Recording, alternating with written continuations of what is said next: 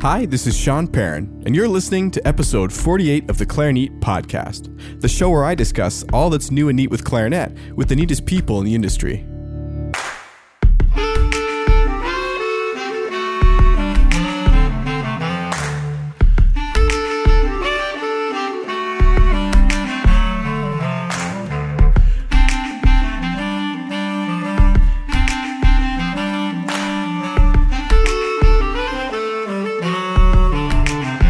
In today's episode, I speak with Eric Salazar about how he grew his Facebook artist page by over 6,000% in 2016 alone. He's now one of the most followed clarinetists on Facebook, second only to Martin Frost.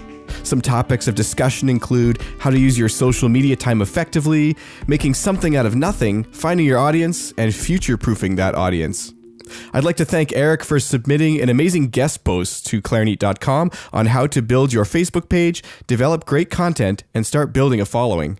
You can find this and the show notes for this episode at www.clarinet.com. If you'd like to receive free content updates, coupons, and have the chance to win giveaways mentioned on the podcast, be sure to subscribe with your email address at www.clarinet.com/subscribe. Also, the Clarinet Podcast is supported in part by its listeners. I'd like to thank new Patreon sponsor Yuri, and if you'd like to learn how you can support the podcast, please see clarinet.com/support. One more quick thing before we get started with Season 2 is I'd like to thank Michael Lowenstern for providing the awesome new theme music. If you haven't checked out his latest album called Sway, I highly recommend that you do so, and the track that starts and ends the podcast now is called Stomp. And now for my conversation with Eric Salazar after a brief message from our sponsor. This episode was brought to you by D'Addario Woodwinds. Sanding, shaping, balancing. For centuries, mastering your instrument meant mastering these crafts too. But now, D'Addario is refining craftsmanship for the 21st century by refining their reeds and mouthpieces with the world's most innovative techniques, so you can spend less time sanding, shaping, and balancing, and more time perfecting your own craft. To learn more about the new era of craftsmanship from D'Addario Woodwinds, visit d'addario.com/woodwinds. So I'm here today with Eric Salazar, who is actually the first guest to come back for a round 2 interview. Welcome to Clarinet for the second time, Eric. Hey, man, it's awesome to be back. And you know what's really cool too is that, and this is just one of the amazing things that this podcast has led to, is I'm not sure I would have ever really met Eric, but we actually, through this, connected down at Clarinet Fest in Lawrence, Kansas over the summer. Yeah. And we even did like a live broadcast for those of you who caught that down there. And I held Eric to task and had him do sort of a, I guess he volunteered, but we did sort of a live improv jam session, which was also really cool. So really, really cool stuff. And we took in a lot of concerts down there and hung out a bit. So overall, just a great time. But today, Eric is here to share with us, kind of to expand on what he talked about the first time with music business, but also share how he grew his Facebook page by over 6,000% in 2016 alone. So Eric, this is one of those topics that I'm actually extremely interested in too. So let's get started. Sweet. Cool. So how did you do it? What's the trick? Is there a trick? Is it a lot of tricks? What's the rundown of how someone might go to grow their artist Facebook page? You have to understand that just creating the page and sitting on it is not enough. Mm-hmm. That would be like printing business cards and then just leaving them in your desk. So you have to invest resources to your Facebook artist page. It's the same as any business topic. You have to invest time and income into it. So the main reason that my page has grown, and when I see other really successful pages that grow rapidly, the main reason, there's 3 things. First being, you know your target audience. So you have to know who you're going after. If you try to appeal to everyone when you're first getting started, you usually don't appeal to anyone. This is why, in my opinion, Clarinet is so awesome, because you know exactly who your target audience is. It's people who love clarinet. That is a very specific part of the population, and that's fantastic. So you need to have a specific audience in mind. And then the second thing is you need to know your content. So for those of you who are maybe just getting started looking into business skills, content as it applies to Facebook is what you're posting, your videos, your pictures, any notes you make or links you share. That's what content is.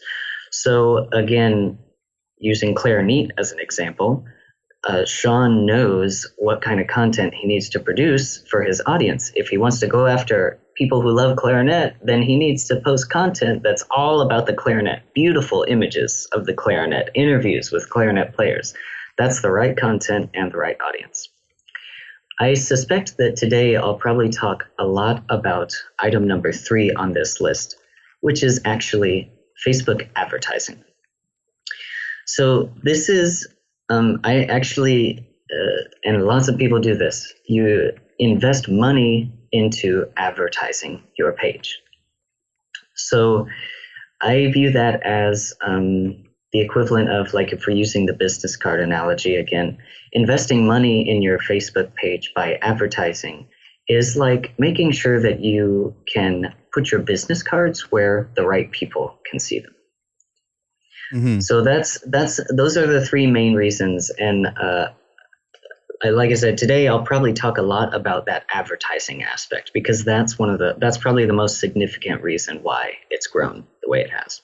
Interesting. So there's a lot of real nuggets of information there I'd like to sort of expand upon. Let's go back to the time commitment first, because I know that a lot of people are going to say, well, and the money commitment, I guess, but I work a full-time job. Maybe how am I going to find the time to invest also in a Facebook page, especially when the Facebook page isn't at a stage where it's giving back yet? So is it one of those things where, like, if you build it, they will come, or do you kind of have to, is it an ongoing workflow that you're doing, and how do you find the time? Yeah. So full disclosure, I have a full-time arts administration job. And then, so in other words, no excuses for everybody else. Yeah, I mean, if your concern is that you don't have the time, I would equate it to what I tell my students when they claim to not have the time to practice. You don't find time. Time's not a magical treasure that you find with a treasure map. You make time. That's such a good point, actually. Everybody is given the same amount of time in a day. Right, exactly, yeah. So, but the time commitment, I would say that it's ongoing for me. It's every day I put in a little bit of time. Some days I put in hours. Some days it's more like a half hour. It just kind of depends on what my total workflow is that week for all of my commitments. My time on Facebook is like, I hardly ever use it for personal use. Mm-hmm. It's almost always for professional purposes. I'm actually kind of an introvert in some ways. I'm a little shy, so I don't really like post my feelings that much on Facebook. So it's all professional for me. And the professional time is you're creating content towards that guides your audience towards a business goal. Mm-hmm. So if you are a instrument maker, then your business goal is for people to buy your instrument. If you're someone who's building a private studio, then your content should direct people towards hiring you as a teacher. So when I talk about investing time into Facebook, I mean creating content that guides people towards the result I want. So for me, I'm using my Facebook artist page to help myself be able to perform the way I want to.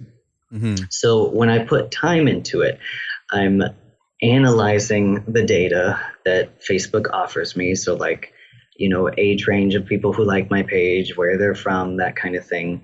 I'm also creating content, and I don't mean just like typing a random sentence. I mean really sitting down and taking maybe 20 minutes to think about, okay, what kind of picture should I post to engage my audience? Mm-hmm. And the other thing that I know is going to come up from this conversation, maybe from listeners, is how much time do you need to put in to get the results that you want? And I can tell you, miraculously, somehow in the past week, just recently, I got 3 gigs. And all of them, one of them I know is a direct result of my social media presence. And 2 of them I know were heavily influenced by it. What do you mean by that? I mean, someone clicked the Book Now link on your page, or it was a friend of a friend who saw you perform online, or what happened? Yeah, so the one that was a direct result was someone was searching for, it's a teaching gig. It was someone was searching for a clarinet teacher. So they typed clarinet and Indianapolis into Facebook, and my page was the one that popped up.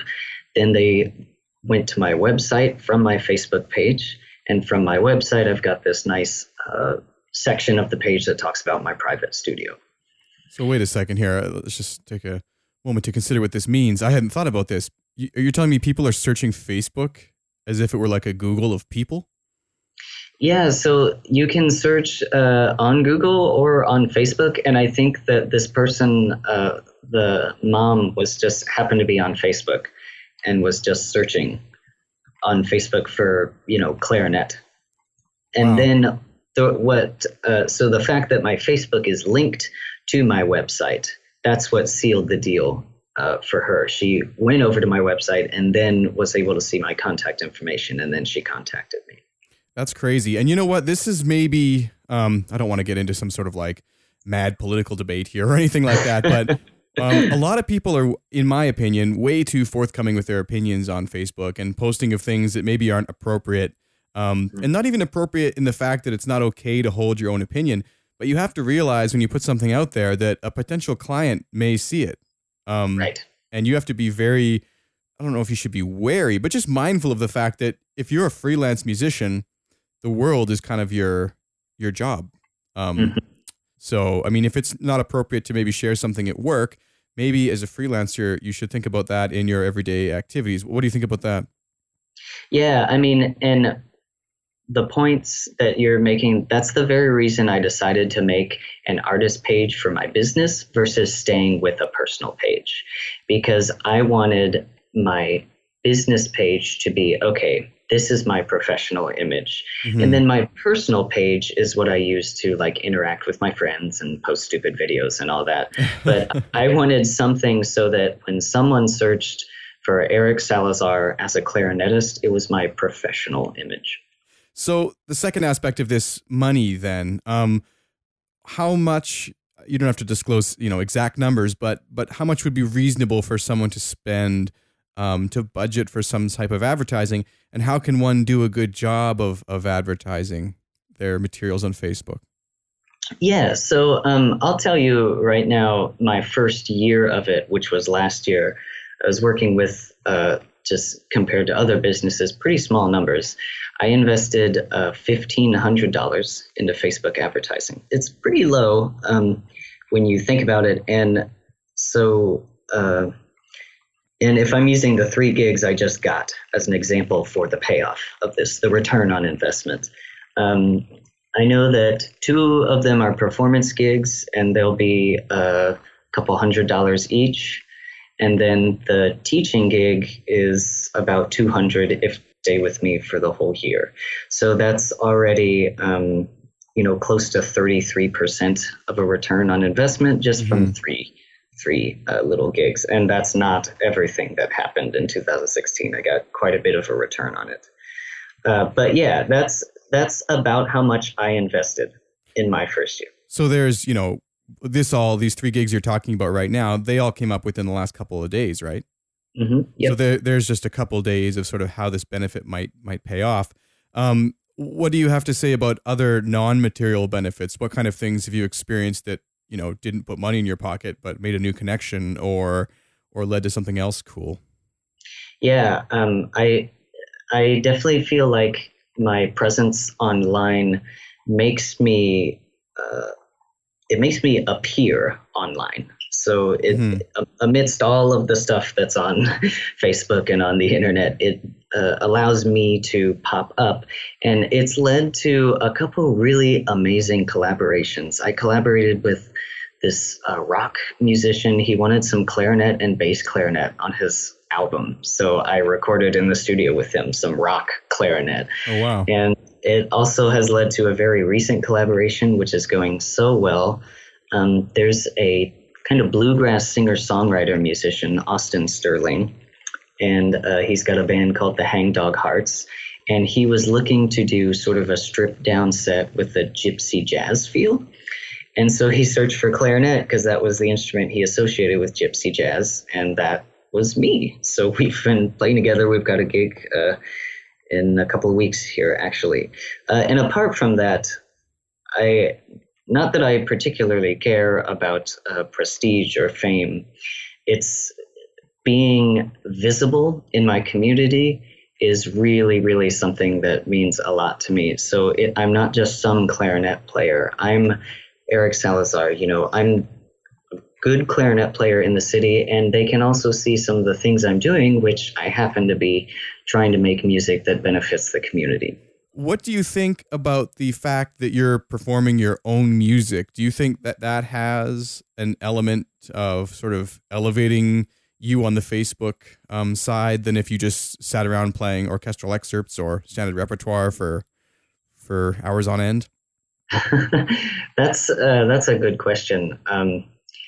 I think that for me, given my personality and how I do things, I really like to, like we talked about on my first appearance on Clarinet, I mentioned that I like to build things that are completely my own, something from nothing. Mm-hmm. And so I think that that's certainly helped my pages, my social media presence's ability to grow. But I don't think that this rapid rate of growth is limited to someone like me who's a clarinetist composer, combining modern electronics with classical traditions. I don't think it's limited to that. I think that I've just done a good job of finding a market for my art. Mm-hmm. And I think that anyone who does that, who they really sit down and think, okay, who's my audience? What does my audience want to see? I think anyone who goes through that process will be able to get results regardless of their genre of art. Well, I didn't mean to denigrate, the classics or practicing for orchestral auditions. But I guess what I was saying is, do you think that the audience is equally big? Like, let's say that I'm not, but let's say that I'm preparing for an orchestral audition, and that's my main goal. Should I also consider this avenue for self-promotion? Do you think it could be as beneficial, or are there some avenues that maybe don't make sense to do this with? I think that someone who's trying to do the traditional classical gigs, like weddings and subbing for orchestras, I think that it's probably not as beneficial as what I'm doing for my career, because my career is like pretty much only me playing my music, and then I started a chamber ensemble recently. Mm-hmm.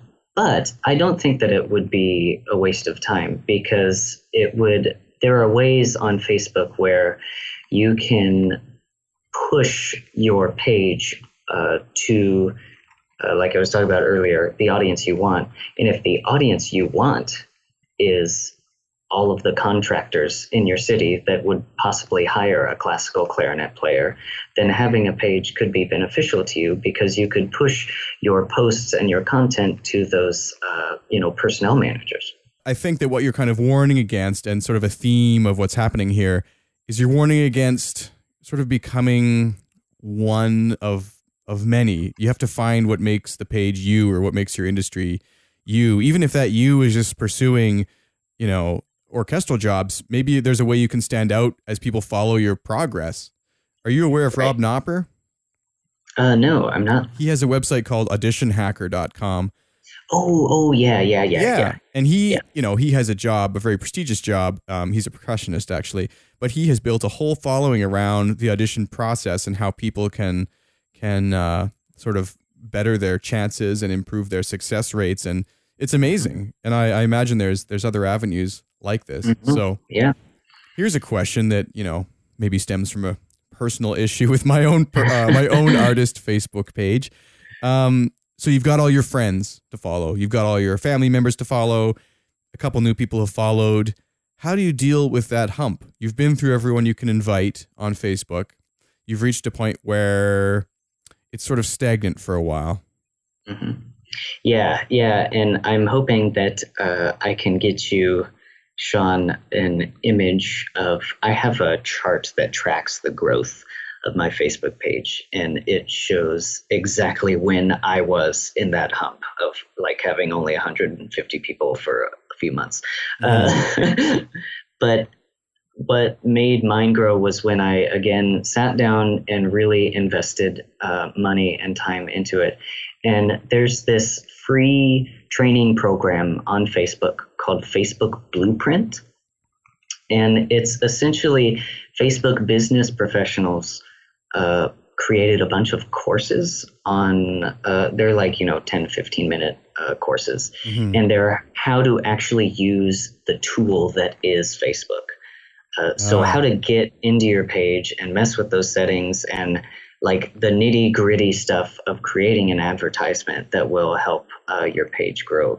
But yeah, I would say that if you are wanting to have a large following on Facebook, investing money into the advertising is a necessity. No business is able to grow 100% organically without investing money in advertising and marketing at some point. No business is able to do that. So for those who missed the first episode with Eric, I think it was episode 8, you might want to go back and sort of listen through that. I don't want to recap on too much of it right now, but you might be asking, well, wait a minute, it's not a business. It's just me trying to promote my instrument. But what Eric believes strongly in, and what many musicians nowadays, including myself actually, are beginning to understand and believe more and more, is that running your freelance career or even your musical career, it actually is a business, and it can be helpful to look at it in that way and take it seriously in that way if you want returns and if you want it to become something successful. I say that my belief is that 100% first, I got to make sure that I make a quality product, which for me, that means writing good music, being able to perform, and being able to teach. But if no one knows that you're good at what you do, then no one can hire you to do what you do. Absolutely. And that's the point that Seth Haynes was touching on too, actually, is that you have to be, no one gets hired from their practice room. They get hired, when they meet someone at a gig, when they are out there being seen on social media. And so what do you say? You mentioned yourself, you are an introvert, a little bit shy at times. I have to say I find that surprising, but I also understand because I'm actually the same way. And how do you get past that? What would you suggest to people who are having the same kind of thought? Like, I don't want to be seen playing my instrument on YouTube. What if it's not perfect? Yeah. And that's a huge hurdle that I had to get over to grow this social media presence, which has, as we've discussed, led to me earning a better living as a musician. That was a huge hurdle. Being able to post, even just like pictures of me sitting there with my clarinet, but also certainly the videos of performing something that maybe wasn't exactly perfect, but was artistically satisfying and expressive enough that it would mean something to someone. So if you're in the same position, if you're like me, where your finger just like hovers over that submit button for like 5 minutes because you're concerned about what other people are going to think, just focus on the message you're trying to send. And something that I learned in the past few years is that something doesn't have to be perfect to be meaningful. Yes. I totally agree with that. And I think that in some ways, musicians are being held almost to an unfair standard to themselves with the advent of recording.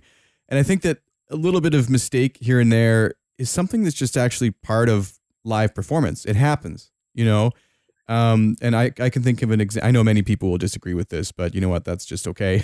I can think of recently I had my debut concert for my CD release, and there was one piece, I don't know what I was thinking, but the drummers started doing their thing to accompany me, and then I grabbed the wrong clarinet and started, and I was like, oh my God, whoops. And I made kind of a joke of it, but I engaged with the audience and everybody laughed, and I thanked the drummers for, keeping going. And it was just a funny moment. And when I posted it online, I really waffled back and forth because I put it on YouTube. I waffled back and forth about that, whether I should post it. And I just was like, you know what? For me, it was kind of a magical moment. Like I had everybody in the palm of my hand. They all laughed at me. not at, they all laughed with me, I guess. Maybe some at. But everybody laughed. We had a moment. It was kind of a cool thing. I felt, this is kind of weird, I felt like it was more like a pop rock concert or something. Like, and this kind of stuff happens all the time. And the venue was appropriate for that. I mean, it was a jazz lounge. I think I would have felt different if I was on stage at Carnegie Hall. But, you know, there's also this sort of psychological phenomenon. I don't want to get into a huge conversation about this, but they say that someone who displays a small amount of, I don't want to call it personal weakness, but something that people can relate to, they actually become more likable. So they did studies where someone came in like an absolutely clear-cut suit and did a presentation, and then they asked the group of people at the end how much they respected them. And then they did the same study with a different group of people, but before the presentation started, the person kind of tripped and, you know, spilled a little bit of coffee.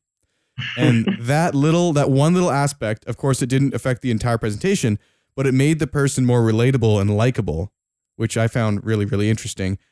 I can't remember which book that's from. I wish I could, but what do you think about that? Is there an element to this in music too? Yeah, I think that art is human. And so at the end of the day, we have to be human. We can't be perfection. And when I, relating it to the social media stuff, when I post content, it's okay if it's not perfect because my audience doesn't want to see, perfect Eric Salazar being perfect all the time. My audience wants to see a human being who's an artist. Yeah, that's super cool. And, Seth Haynes, to keep bringing him up, but he does have some other very good points, which I think that sort of apply here as well. He said that one of the interesting things about a Facebook group is that you can still have the professional output. You can still have an album. You can still have a tour. You can still have a live performance. But Facebook, if done correctly, helps show people the process, not just the result. And that's what people are genuinely interested in. Anyone can just go read a book, but not everyone can tell the story of how it's written. Yeah, that's definitely what's popular right now. The ideology of the artist on the pedestal and, no one could possibly reach them or interact with them. That's falling way out of style. These days, people want to know, their way of connecting is understanding, which that makes perfect sense. So they want to know how you're, playing those altissimo notes. How are you doing that glissando? And so if you can show them, if you can tell them that story, they're really engaged and then really connected. And then later on down the road, when you try to, convert a sale or something, they feel connected enough to feel comfortable supporting your art. What's funny is I think that we've all put artists on a pedestal, in a way for too long, and social media is kind of allowing them to come off and be normal people again. And I don't think anything's lost in the process. Yeah. I mean, they're still going to have that amazing, mind-blowing album. They're still going to have that, and it's still going to be the finest quality art. It's just, kind of letting everyone else in to see the process. I don't think that's a problem at all either. And it's something that has happened even through the ages. Are you familiar with Joy Division? It's a rock band from the early 80s, late 70s. I guess you can't really call them rock. But anyways, I remember I read the book about their lead singer who tragically committed suicide just before their first American tour. But beside the point, when he first wanted to start a band, him and his bandmates went to a Sex Pistols concert with the goal of finding out, wait a minute, are these people really inhuman? What? And when he left the concert, the reason they went as far as they did is because he looked and he was like, wait a minute, that's just a guy on stage. Anyone can do this. Why can't I? And when they first started their band, they really let the idiosyncrasies of their music come through on the album, which led to new heights. But there was things like Peter Hook, who went on to become a part of New Order. He would play really high notes on his bass, not because he didn't want to play low, but because his amp was so bad that only the high notes would come through. So, but this became a part of their signature sound. So you've got to run with what you have, run with what you can do. And for you, that comes down to you love improvising, You're working on your own electronic music, which that's led to some very interesting gig opportunities since we last talked. Could you talk about that a little bit? Yeah. Oh man, it's so fun. It's fun. I love it. But yeah, probably the biggest thing, I won't present like the entire list or anything because I don't want to bore anyone who's listening, but probably the biggest thing is that I was awarded an Emerging Artist Fellowship. Oh, congratulations. Thank you. Yeah, from the city of Indianapolis. Basically, I wrote a proposal and I explained what it is I do and why I think what I do is really cool. And one of the reasons that I think what I do is really cool is because in Indianapolis, at least, I don't know if anyone else is doing it. I don't know if anyone else is a solo clarinetist who's combining classical with modern electronics. So that's a pretty awesome fellowship, and they're actually funding a concert tour for me throughout the state of Indiana. Wow! And that's gonna happen. We're starting that in April, I think, of this year. So, do you have a couple tips for writing a successful proposal, or is it kind of like a grant, or what would you consider it? It was a very similar process of a grant application, except the difference is, in addition to the quality of the proposal being measured, the quality of the art itself was being measured. So that's about the only difference. But yeah, my advice for those kinds of things is, one, if you think you can't do it, try doing it anyway. Because so many people they start like their application, they get about 20% in, and then they get cold feet, and that's most of the cutoff is the people who start and then give up. So don't give up. And then the second point is to clearly and concisely explain who you are, what you do, and why it matters. Did you have to lay out a budget for this too? I did, yes. So that took some time as well, researching approximately what marketing expenses would cost and what venue rental would cost, that kind of thing. The big thing to understand about the budgeting is that most people want an itemized budget. So itemized means you list all of the things that you need and what they cost. So exactly that requires... what they cost. Yeah, exactly what they cost. And that requires some research on your end. But if you do it right, then, you can get like a fully funded concert tour. And I don't know how it worked exactly for this application, but if it's allowed, I would even recommend including, let's say that you're planning a tour and you go to United's website and you get an airline quote. Mm-hmm. Attach that quote. Yes. Take a screenshot and put it on your document. Because then they can see, he says it's going to cost $427. Well, look, there it is. Right. Those are called supporting documents. Yes. And grants usually have, if not an unlimited, they have a pretty large amount of supporting documents that you can provide. And all you do is exactly what Sean just said, get that document and then just have a little caption that says explaining airfare travel in itemized budget, section C or whatever. Keep in mind that one reason you may not get a grant, and this sounds really bizarre, is because you didn't ask for enough money sometimes. Mm-hmm. If you say, I'm going to go record an album and I think it'll cost me $1,000 and you just ask for $1,000, you're going to be sorely mistaken when you find out the actual cost of doing these things. And a granting agency is not going to give you that $1,000 if it actually needs 10 because they know you won't be able to complete it. Right. So It's kind of like, do you ever watch Shark Tank? Mm-mm. It's the show entrepreneurs come in, they market their business to and then they try and sell part of their business. It's pretty interesting, but it's kind of like that. The people come in with crazy valuations. They don't leave with a deal. Yep. So anyways, well, Eric, this has been absolutely fantastic. Is there anything else you want to share about running a absolutely incredibly successful Facebook page? If you want to grow your social media presence, again, you have to know why you're doing it. So if you're like, I just want 4,000 followers because that's cool, then you're not going to get real business results. If you go into it thinking, okay, I want to have a large social media presence so I can use that as leverage to generate my own gigs by convincing venue owners that I do have a following, then that is a very successful plan. That's the reason that I did it. It's one of the reasons, so I could convince venues to let me come in and play my weird music, basically. Oh, that's actually really interesting, because so what you're saying is if you now call a venue, like the point of many venues having music for the night or hiring a musician for the night is, it's down to business again. They want to bring in revenue from selling, beer or food or tickets or whatever, right? Yep. So if you can show that you have a large following already, they view it as you would be a good option. Is that what you're saying?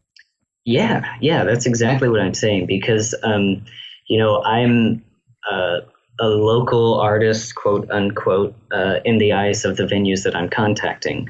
And it's especially challenging for someone like me who's not fully classical, but not fully something else. Mm-hmm. I'm not a rocker who I'm going to do covers of rock music. That's not me. So it requires a little bit of extra convincing, since they're unfamiliar with the music genre itself. And this is called a metric, or a piece of data. The metric that I have is that I have, 10,000 supporters on Facebook, which shows them without question, it is a fact that I do have a following for this kind of music. What percentage of your followers would you say are local versus international or national? And how does that matter? Does it matter? Yeah. So I've got about 3,000 followers in Central and South America. I think that's because of my last name, Salazar. Oh, that's cool. So, and then everyone else is, the rest of them I'd say are like 90% in the United States. So have you considered touring down there then? When I do international tours, that's definitely on the list of places to go. Because I love your optimism. We always say things like when instead of if. It's good. Yeah, that's an old habit that's worked out so far, so I just keep it. But that's definitely on the list of places to go, since I know there's a market for it. I don't need to go and see for my own eyes. The internet and all the data is showing me there's a market for my music and my last name down there. But yeah, as far as whether or not it matters, you don't want to have like 10,000 followers in France and then go try to play in California. And then obviously none of the people who live in France are going to come to your show. Mm-hmm. So that's not what you want. But that's now we're getting into a conversation that sort of combines what social media can be used for, and then what else has to be sort of the traditional business methods of like word of mouth and passing out flyers to get people. But I would say that you want as much as you can to have it be local, but certainly don't be afraid to go international, because that can only help you. Well, they say that even Bob Dylan had to leave home to get famous, and maybe leaving home doesn't actually mean literally leaving in this day and age. Like, there are even rock artists in the States who have a bigger following in like Mexico than they do in America, simply because of the way that their music resonates with those people. Right. So that's very, very, very cool. And I imagine that would be, a benefit for grant writing too. If you're trying to write for a tour to South America, they would ask someone like me, well, why the heck do you want to go to South America? But you could say, well, 30% of my fans are down there. Or sorry, not South. Did you say South America and Central America? Yeah. So it's Mexico and Peru are the two biggest countries. Wow. That's crazy. Well, the States is first, but then those two are the non-United States. So 30% in Mexico and Peru, and then about 90% of the remaining 70% are American, you'd say. And then there's me. No, and then it's spread out, some Canadians and some Europeans. Wow, that's super cool. I'm so happy for your success with this, and I hope that everyone can really learn from this. Before we wrap up, I want to play devil's advocate for just 1 minute, because two questions have come to mind. And one of them is sort of a doubt I'm having about Facebook, and the other is sort of just a reality of the way the internet works. So the first question, how do you go about actually contacting your audience? Because one of the most bizarre things about Facebook over the years, and it was not always this way for those of us who are, relics of 2006 or 7, whenever it first came out. I remember when, maybe I had 100 friends, a post would get, 80 likes or something because most of your friends saw it.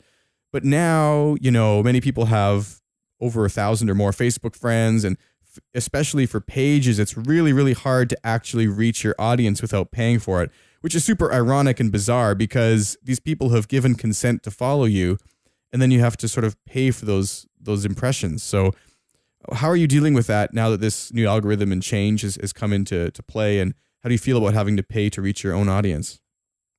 Yeah, I mean, that is definitely the tricky part about Facebook, and that's what prevents a lot of people from actually pursuing doing this, because you do have to put money on the table to get your page in people's feeds. Some strategies that you can use to actually literally get in contact with people. When you do post content, have a phrase, or this is called a call to action. Have a call to action that encourages people to message you or interact on the post. Okay? So every time anyone comments on your post, you can like that comment, but you can also message the person that did that as your business page. So by having them comment on your posts and interact with your posts, that gives you the ability to send them a direct message. So if you post a video of yourself playing, and then you go, "Hey guys, what do you think?" And then people comment on it, and they're like, "Wow, that's, what an interesting sound." Then you can then message them and go, "Hey, I saw you commented on my post. Thanks so much." And then that's when you start enacting whatever business tools you have. Like, would you like to be on my email subscriber list? Or, hey, I've got a deal going on right now, 20% off this product, or 15% off ticket sales, that kind of thing. So it's basically creating quality content, and then when people do interact with it, you have to put in the effort to go after them and contact them. That call to action is so important. Way too many people use their artist page kind of like a news outlet, like, "Oh, look, I played this concert." Why would someone comment on that? Right. Say, "How did you like the way I phrased the third bar of this piece?" Yes. That leads to a question that puts a thought in people's mind. You're very good at that. And also with the live videos, like you'll say something like, "What was the one today?" You posted something just today. Oh yeah, I posted something that I played a low E on my clarinet, so all the air was coming out of the bell, and then I passed over a snare drum and made the snare drum buzz with my instrument. That's pretty cool. Yeah, I watched that and I liked it. It was something like, "LOL, what do you think of this?" or something like that. I forget.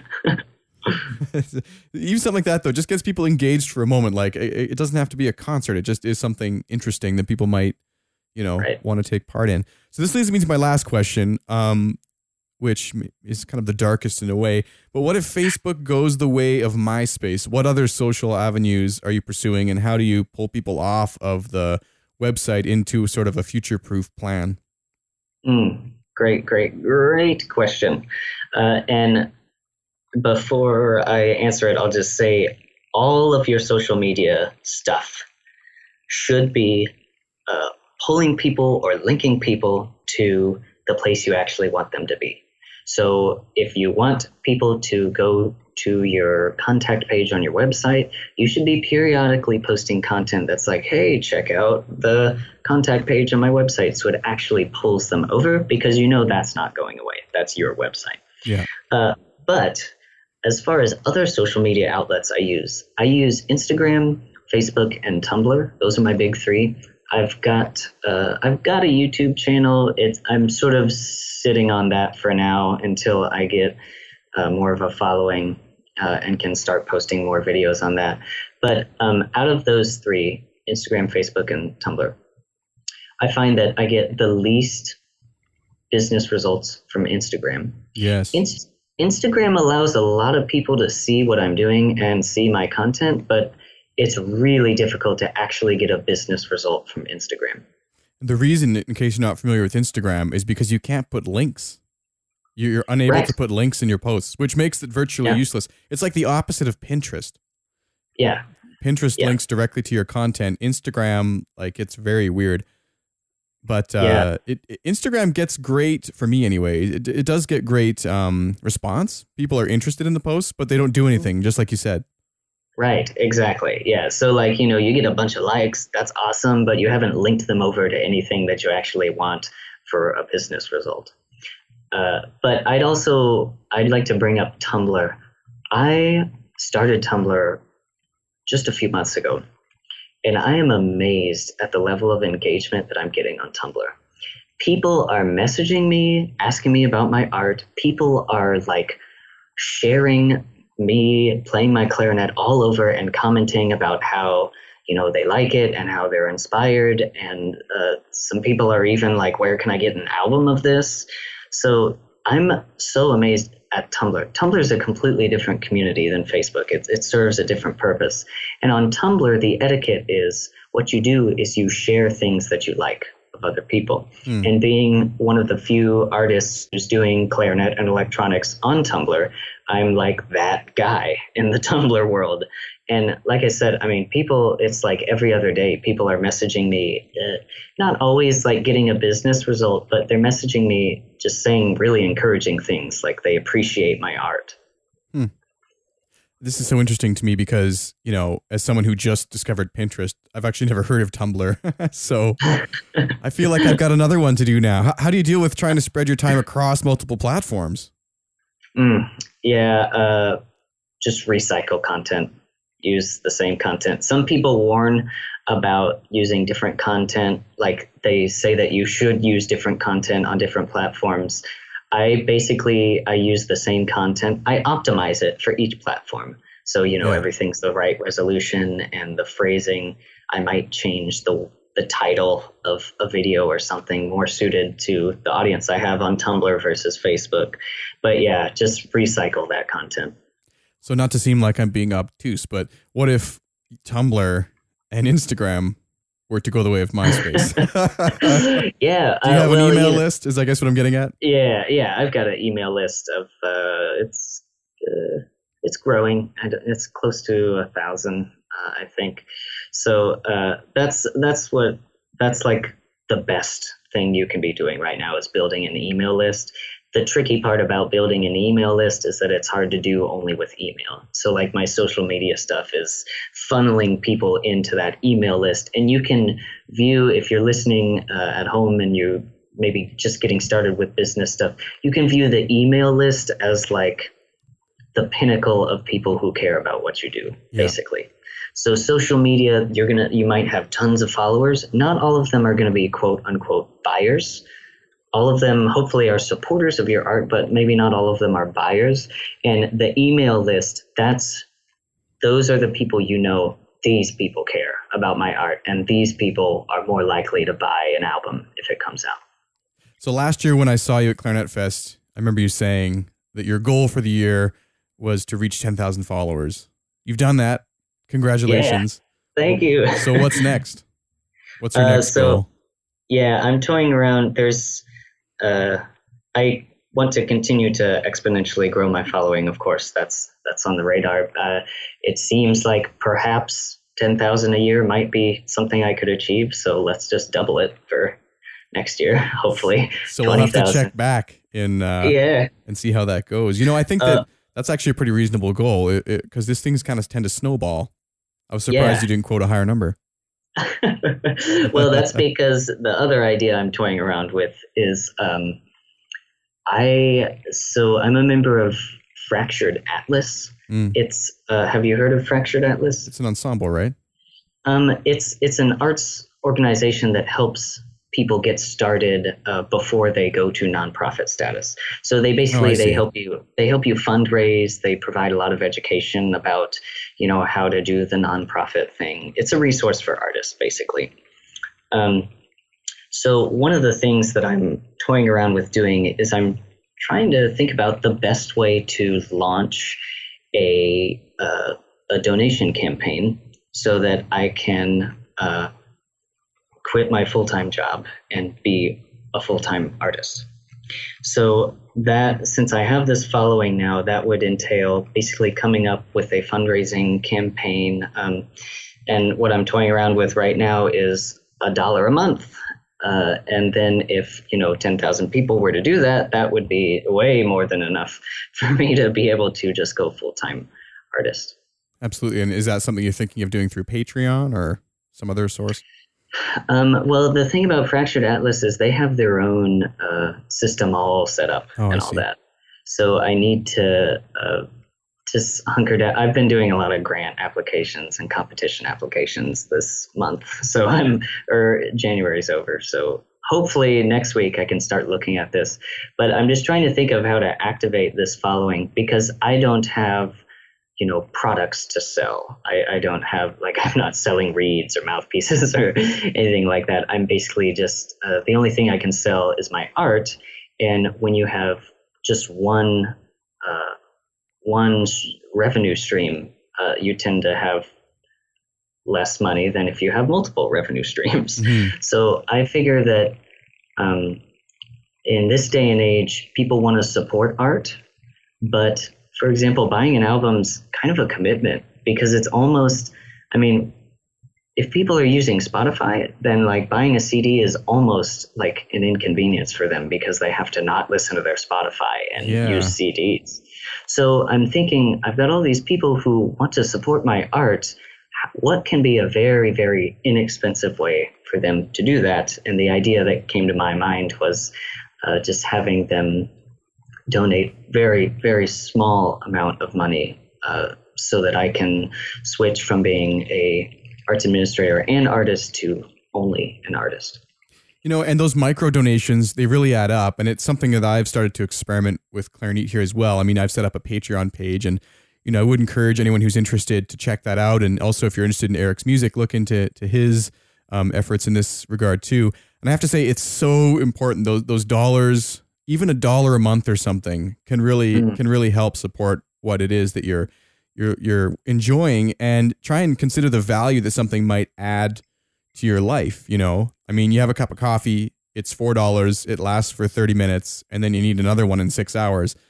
If you find yourself listening to Eric's music all the time, or the podcast every week or something like that, what is that worth to you, and what would happen to you if it were to simply stop, And it can really just go a long way. So I think it's a great way to pursue it. But the hard part, of course, is connecting with people and having them cross that bridge of, actually making a payment, which can be so difficult.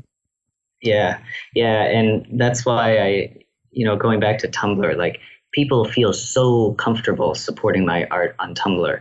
And that's sort of how I view it. I'm not viewing getting donations selling to people. I just want people to feel comfortable enough that they can make a very small financial contribution to my art, which will allow me to create more and more and more.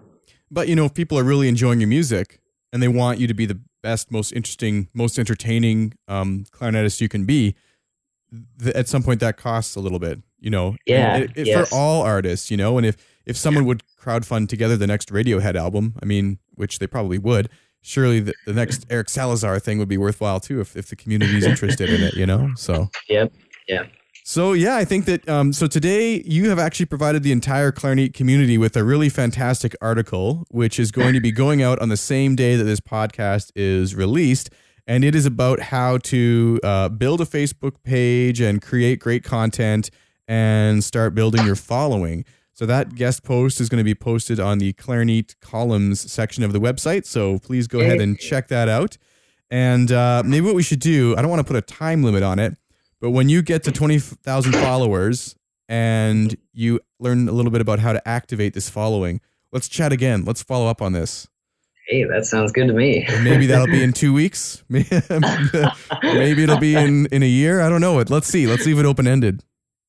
Okay, that sounds awesome. Yeah, let's do that. So thanks so much, Eric. You're just a really enjoyable guest to chat with. You're so passionate about music and you're doing such compelling things. And it's been a real privilege to get to know you and to chat now twice on the podcast. So thanks for coming on the show.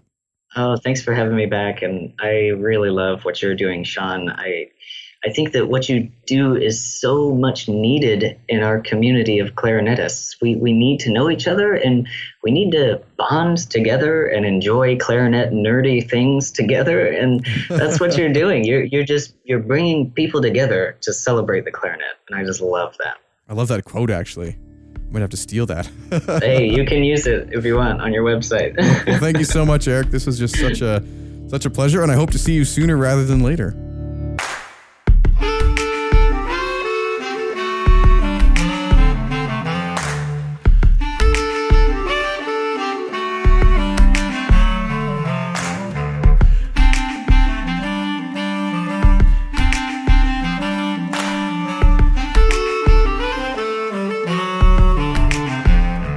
Thanks for listening to the Clarinet Podcast.